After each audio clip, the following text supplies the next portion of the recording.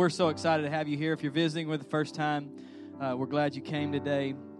We believe you're not here by accident, but we believe that you are here because we've been praying for you to come. Amen. And we know that. How many of you were here for Josh Carter last week? Anybody here? Come on, he preached good. He did a great job. I knew that he would bring a word for our house. And so if you missed that and you didn't get to hear him, go online and listen to the podcast. I promise you won't be disappointed. But we're going to jump right into this series, 1 Timothy 6, 17 through 19. 1 Timothy 6, 17 through 19. And I'm reading out of the New King James Version, because that's the Bible that Jesus wrote. Crystal says Amplified is the one that Jesus reads, but the King James is actually the one that he wrote. But anyway, I'm just kidding. 1 Timothy 6, 17 through 19. You got it? Say amen. You don't, say hold up. I'm holding. It says this: command those who are rich. Come on, somebody say rich. In this present age, not to be haughty, nor to trust in uncertain riches, but in the living God, who gives us richly all things to enjoy. Amen? You know, I think that there's a common misconception out there that God does not want you to have stuff. That He doesn't, if you have stuff, oh man, you know, there are people out there that there's nothing wrong with this, but there are people out there that believe that the poorer you are, the more holy you are. Let me tell you this, that we are not that church. I believe that God, right here in the Bible, it says this, that God gives you richly all things to enjoy. Come on. He wants you. I've had money and I've been broke. And I don't know about you, but I like having money a lot better than being broke. Can I hear an amen? He gives you all things to enjoy. And it says this, let them do good. Come on, somebody say do good. That they be rich. This is where our sermon title comes from. In good works, ready to give, willing to share, storing up for themselves a good foundation for the time to come, that they may lay hold of eternal life. Amen? Lord, right now, I thank you for the word of God. I thank you that it's sharper than any two-edged sword. I thank you that every ear in here is open and receptive to hear your word. Lord, they didn't come to hear a word from man. They've come to hear a word from you. And so, Lord, I pray right now that you would speak to the hearts of your people. Let every life be changed. Let no one leave the same. In Jesus' name. And everybody said, amen. This sermon series is all about being generous. Come on, we're in the Thanksgiving season, right? We like to be very intentional about stuff. How many of you know people that they'll go on Facebook and they'll post things that they're thankful for all throughout Thanksgiving? I think those people are awesome. I never actually take the time to read what they thank God for, but I appreciate the effort anyway, right? I mean, I think it's awesome. But the thing is that we are all about being generous. Now, let me just tell you this. Before you grab your wallets and you think, oh my gosh, here's a preacher talking about money again, I want you to understand that this series, while it will include money, is not all about money. You can be generous and do a lot of other stuff. Come on, the Bible says here, be rich in good deeds. You can be generous in good deeds. You can be stingy in doing good for people. The truth is that God wants us to be generous in all aspects of our lives. Not just one particular, but in all aspects of our life. And so, but don't worry, I'm not going to pass the buckets out again at the end of this, okay? You don't have to worry about it. We're not doing that. But I do want to talk to you a little bit about living a generous life, to be rich in good deeds. We want people to understand that God has called us to be generous in all things that we do. Amen. See, the thing is that if you're visiting with us for the first time, you've come on a perfect Sunday, because the truth is that this church is a generous church. That we have people in this church. We have over 170 people on our dream team who show up week after week, and they serve. They pull trailers. They bring in equipment. They set up equipment. They rock babies. Come on, they park cars. They set up flags. They lead worship. They run sound. They make coffee. Thank you, Jesus. They do all kind. Why do they do this? Why do they show up and do this? Well, they must be bored. They must not have enough to do. Their life must be a lot simpler than mine. They don't understand what busy really is. No, the truth is that they're busier than you could ever imagine. Some of them are running massive businesses and working in a parking lot. The truth is the reason why they show up week after week to do this is because at the very heart of who they are generous. And they understand that God has called them to not just sit back and just kick back and go, okay, well, I'm here to enjoy a good service, but God has called them to use their gifts, talents, and abilities to make a difference in others. Amen. We are a generous church.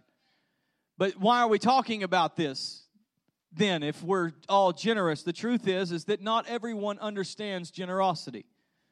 Not everyone gets it. Not everyone has grabbed a hold of it. They think that why in the world would a church or a pastor talk about money? The truth is the reason why we talk about money is because Jesus talked about money.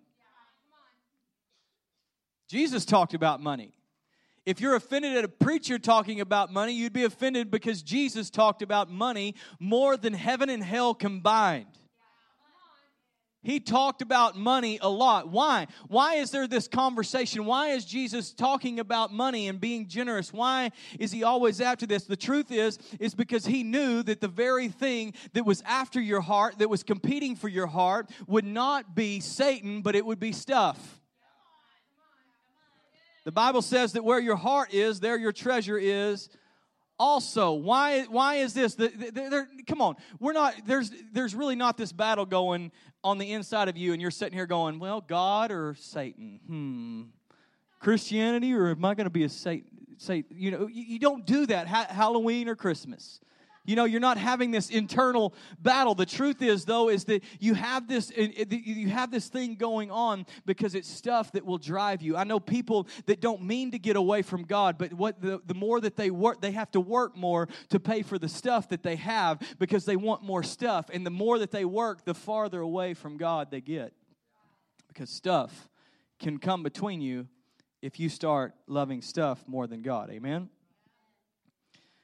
Here's a staggering statistic is the more Americans make, the less they give away. You would think it would be completely the opposite, but the truth is the more Americans make, the percentage-wise in every aspect of their life, the less they give away. See, the thing is that people think that stuff is going to make them happy, but it never does. It never satisfies. And here, you know, I know that I'm not talking to any rich people here. But here's the thing is I want you to know that as your pastor, I am praying for you to be massively wealthy. Amen? I am praying for you to be rich. I want you to have money and I want you to have stuff. Amen? Aren't you glad that somebody is praying besides you for money? Amen? So I want you to understand that. So, but one day you're going to show up with money, and I want you to know what to do with it, because you know there's a lot of rich people out there that don't know what to do with it. They're not good at being rich. Obviously, they're not good at being rich because the more they make, the less they give away. And so when we arrive at being rich, I want us to be good at it. Anybody else in here agree? Amen. So here's some things, some side effects that happen from being a bad rich person. The number one thing is this. Rich people don't like to admit they are rich. Right? Rich people don't like to admit they're rich. You know, the thing is that runners will admit they're runners, right? Come on, ran 5 miles yesterday. That's me. Runners will admit they're runners. Come on, people that do CrossFit, you can't get them to shut up about it. CrossFit's life. CrossFit. Number one rule of CrossFit is always talk about CrossFit.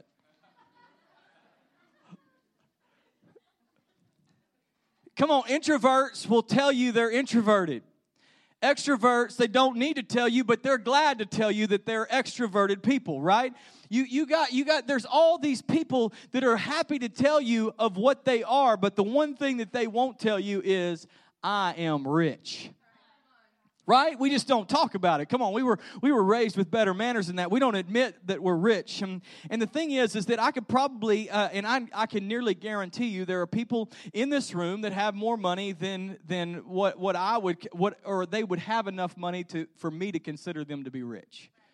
I don't know what your checking account looks like. But I I would probably bet on that. I'm not a betting man, but I would probably bet on that. But if I were to say, hey, listen, here's what I want. Everybody in here that's rich, I want you to stand up, put your hand in the air, and say, I am rich. I guarantee you nobody would do it. Why? Because nobody's rich, right? There's nobody. We don't like to admit that we're rich. Gallup took a poll, and they asked Americans how much combined household income would you need to be considered to consider yourself rich? The answer was this: $150,000 combined household income a year. 150. Some of you are sitting there going, that would be nice.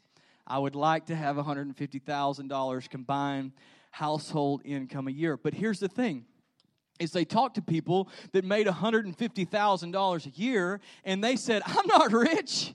What are you talking about? Are you crazy? I'm not rich. I've got bills piling up. I've got a lot of, I've got debt. I've got things going on. They said, I'm not rich. And then they turned around and they asked people that had made $30,000 to $35,000 combined total household income a year, how much would it take for you to consider someone rich? And they said this: $75,000 a year. $75,000. And I hear somebody laughed. Ha! No, that's not. 75,000. That's not even getting close to being rich. Come on, you know what it's like. You got bills. The truth is that they would, the people that were asked at 75,000, they said, I'm not rich. I'm not rich. I don't care what they said. The truth is that I'm not rich. They did another poll, and they asked people that subscribe to Money Magazine. Now, I don't subscribe to Money Magazine, but I would guess that if you subscribe to Money Magazine, you really like money, right? I mean, that's just something that you like reading about it, you like talking about it, you like finding out about it. So they asked them, what would it take for somebody to be rich in your eyes, these subscribers to Money Magazines? And they said this: $5 million. That's stinking rich. Come on, somebody. That's really good. $5 million. So what does that tell you? The truth is that they talked to people that had $1 million. They talked to people that had $2 million. They talked to people that had $3 million. They talked to people that had $4 million, $4.5 million, and they said the magic number was $5 million. And I bet you this. I bet you if you talk to somebody that had $5 million, they would probably look at you and be completely honestly say, I'm not rich. I'm not rich. I've got stuff. I've got worries. A pastor was took some friends of his out, and these people were what we would all consider, I think, rich. Now, if not, these people were billionaires. I mean, billion, not million, billionaires. And they were sitting around, they were talking at dinner, him and his wife, and they were sitting across the table, and they were talking about how they were worried about some financial things that were coming up. And the pastor, come on, pastors make a ton of money. The pastor looks at his wife and said, if they're worried, we're in trouble. Here are billionaires talking about it, thinking, I'm not rich. The thing is, the bottom line is this, is no one is rich, but everybody knows somebody who is, right? We all know somebody who's rich. There's people out there that you would think those people are rich, and you look at their lives. Here's the truth. If you make between $40,000 and $48,000 combined household income a year, you are in the top 1% in the world. I knew it'd be a quiet response there. Nobody's going to stand up and go, praise God. I had no idea. I woke up this morning and I thought I was broke. But now I know that I'm not just rich. I'm stinking rich. I've got money. Nobody does that. Why? Because you don't feel rich. You don't feel rich, right? The thing is that because you don't feel rich doesn't mean that you aren't rich. The second thing is rich people are plagued with discontentment. Come on, this is an easy place to get into. Rich people are plagued with discontentment. The more stuff they accumulate, the more stuff they want. The more stuff you get, come on. I was telling the first service that when Crystal and I first got married, come on, we were living on love. That was literally the truth. I mean, we had nothing. We had jack, I think is the exact terminology that you would use. Every bit of furniture, literally, every bit of furniture in our house was given to us by our parents. And it was not nice stuff either. We had a coffee table that was broken and leaned to the right. Purposeless, really, when you think about it, because you're supposed to set drinks on it. But, hey, it looked good to us. We just kept on. The thing is that I have been like that, and I like remembering those days. But now the stuff that I like my stuff now way better. Can I hear an amen? I like what I have now way more, because the thing is about appetites, the more you feed an appetite, the bigger it gets. And so the more stuff you get, the more stuff you want. It's just a natural thing. You get nice stuff. Come on, I don't know about you, but when I go to a hotel, I used to could stay at Motel 6 because that was nicer than where I lived. But the thing is now I want to stay at some place a little bit nicer than Motel 6. And all the Motel 6 people, if you're there, amen. Just keep loving it. Spend less money. Amen. But the thing is that the more stuff you get, the more stuff you want. Here's the thing is rich people are plagued with discontentment. They love to do this thing called upgrade. Have y'all ever heard of upgrading? Anybody ever heard of upgrading? Here's some things that rich people will do. They will drive their working cars to these things called car dealerships. And they'll get out and they'll talk to a car salesman, and they'll seriously, I'm not lying. They'll hand them the keys to their car, their working car, and they give the dealer more money to drive out with a car that does exactly the same thing that the car that they brought in does. And then they pay monthly for that car. That's what rich people do. Rich people will do this.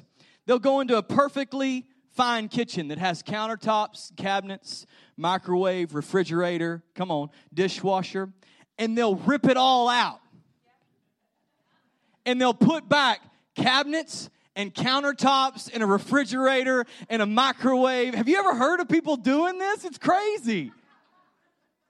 The same stuff. It's just, why would you do that? Just because they're rich. But they'll do this.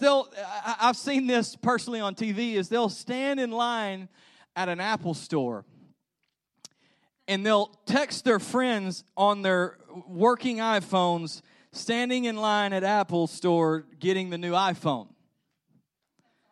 And they'll wait for 2 hours. And rich people don't like to wait in line. They want it now. They want it right now. And so, but they'll wait for 2 hours for this, and they'll go in and they'll buy a brand new iPhone, even though their phone is currently working just fine, just so they can have the latest and greatest. And then they turn around and they give their old iPhone to their kids.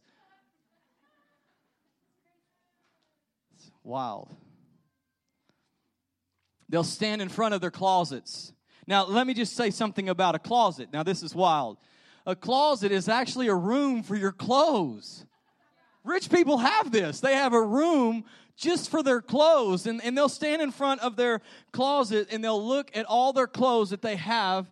And they'll make this statement. I'm sure that y'all could help me out with this. You probably heard them do this. But they say, I have...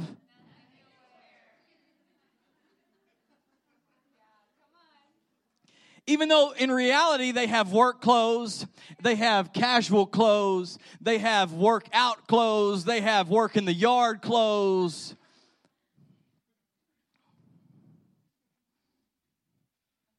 I've heard of rich women that will have 8, 9, 10 pair of perfectly fine shoes. And they'll go out and they'll actually go shopping for new shoes, even though they have 8, 9, 10 pair of perfectly. See, everybody, this is what happened in the first service. It was all funny and good until I started messing with a woman's shoes. And then all of a sudden it was like, I will cut you. Don't you talk about my shoes. You can talk about anything else, but you talk about my shoes. And they'll go out and they'll buy new shoes. The thing is that nobody likes to admit they're rich, because rich people are plagued with discontentment. Here's the last thing, is rich people live with a false sense of security. See, rich people, in Proverbs 18:11, in the NIV, it says this: the wealth of the rich is their fortified city. They imagine it a wall too high to scale. They imagine it a wall too high to scale. See, here's what the Bible's trying to tell you in this, is that a lot of times what happens is you begin to put your hope in the wrong thing.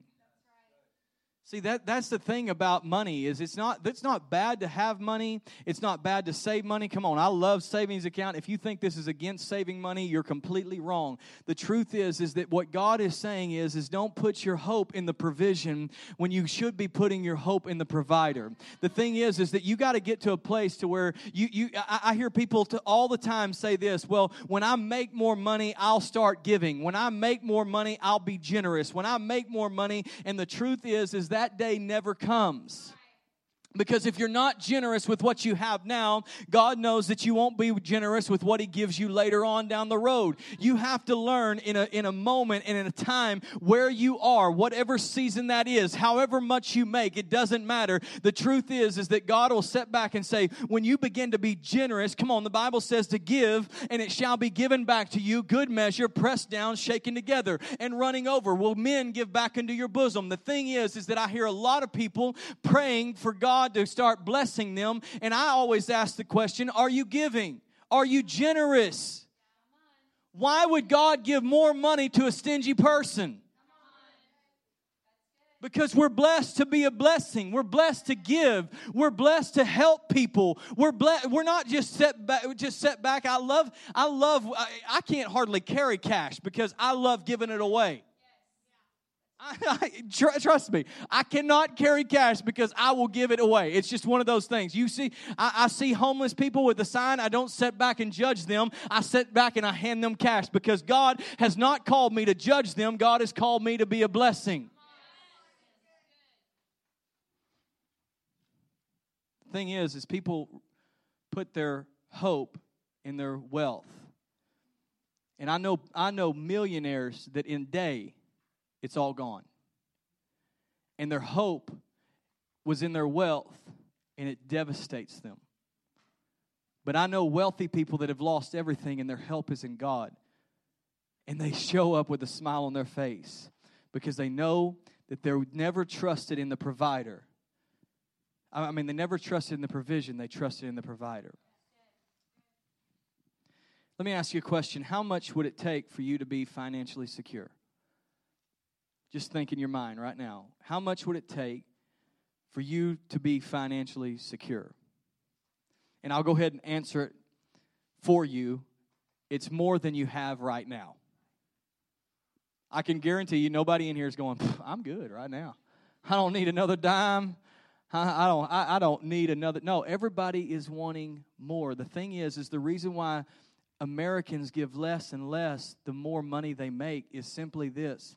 Because when you put your hope in riches and you're always trying to obtain a certain amount, there will be this amount in your mind. And then once you cross it, you'll go, I'm not there yet.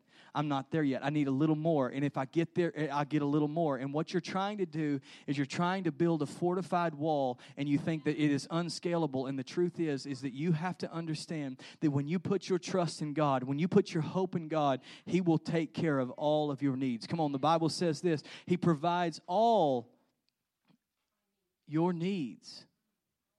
All your needs. James 1:27 says this. It says, pure and undefiled religion before God and the Father is this. Now I'm just going to stop there. Pure and undefiled religion before God and the Father is this. Now I know a lot of people would probably fill in the blank with Come on, I grew up in church. How many grew up in church? Anybody in here? I would say this, a pure and undefiled religion before God and the Father is showing up to church every Sunday. Come on, that's the way maybe bringing your Bible to church. Come on, though you're a real holy roller, and that's maybe your mind. You bring your Bible and you go to church every Sunday. You're one of those crazies, right? God's got to be happier with you than everybody else. And some of you might say, pure and undefiled religion before God and the Father is doing the right thing all the time, never making a mistake, never falling short. Never doing the things that I've done to mess up. You know, that's pure. That's really, you look at people's lives and you think, man, they've got it all together. They've never messed up. They really have figured out what religion is all about. But here James is, and I love this because he says, pure and undefiled religion before God and the Father is this. Let's fill it in. To visit orphans and widows in their trouble. What? Like, no, you don't understand. That's not pure. No, this is what James, the brother of Jesus, is saying. Pure and undefiled religion is this: to be generous to those in need, to take care of people. That is the very heartbeat of our God. Come on, in John 3:16, everybody knows it. For God so loved the world that He gave His only begotten Son. The thing is that God was the very start of the giving. He never one time withheld His best, but He gave it so that we could have life and life more abundantly. The truth is that God wants you to give and be generous like He is. See, the thing is that's what we're called to be. That's what we're called to be. See, my prayer as your pastor is that we would not be a church that comes in and sings songs and listens to sermons.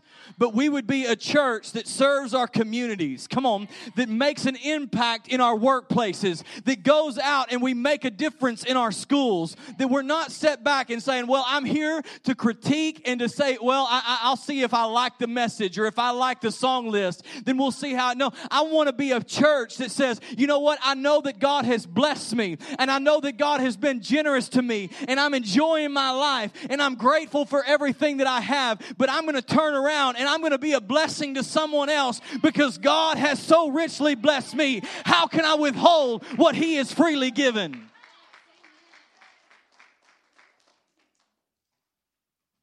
But when you trust in the wealth, you begin to hoard. See, the thing is the very hallmark of, we're not the first church to do anything like this. The truth is the very hallmark of Christianity is this, that people who worked hard, that saved up, that gave sacrificially, that gave of their lives, that went to places where no one else was going to build homes for people, to build hospitals for people, to build orphanages. I know people in my life that we help and we love to support, that they given their lives to orphans and nobody else even knows they're around. Why?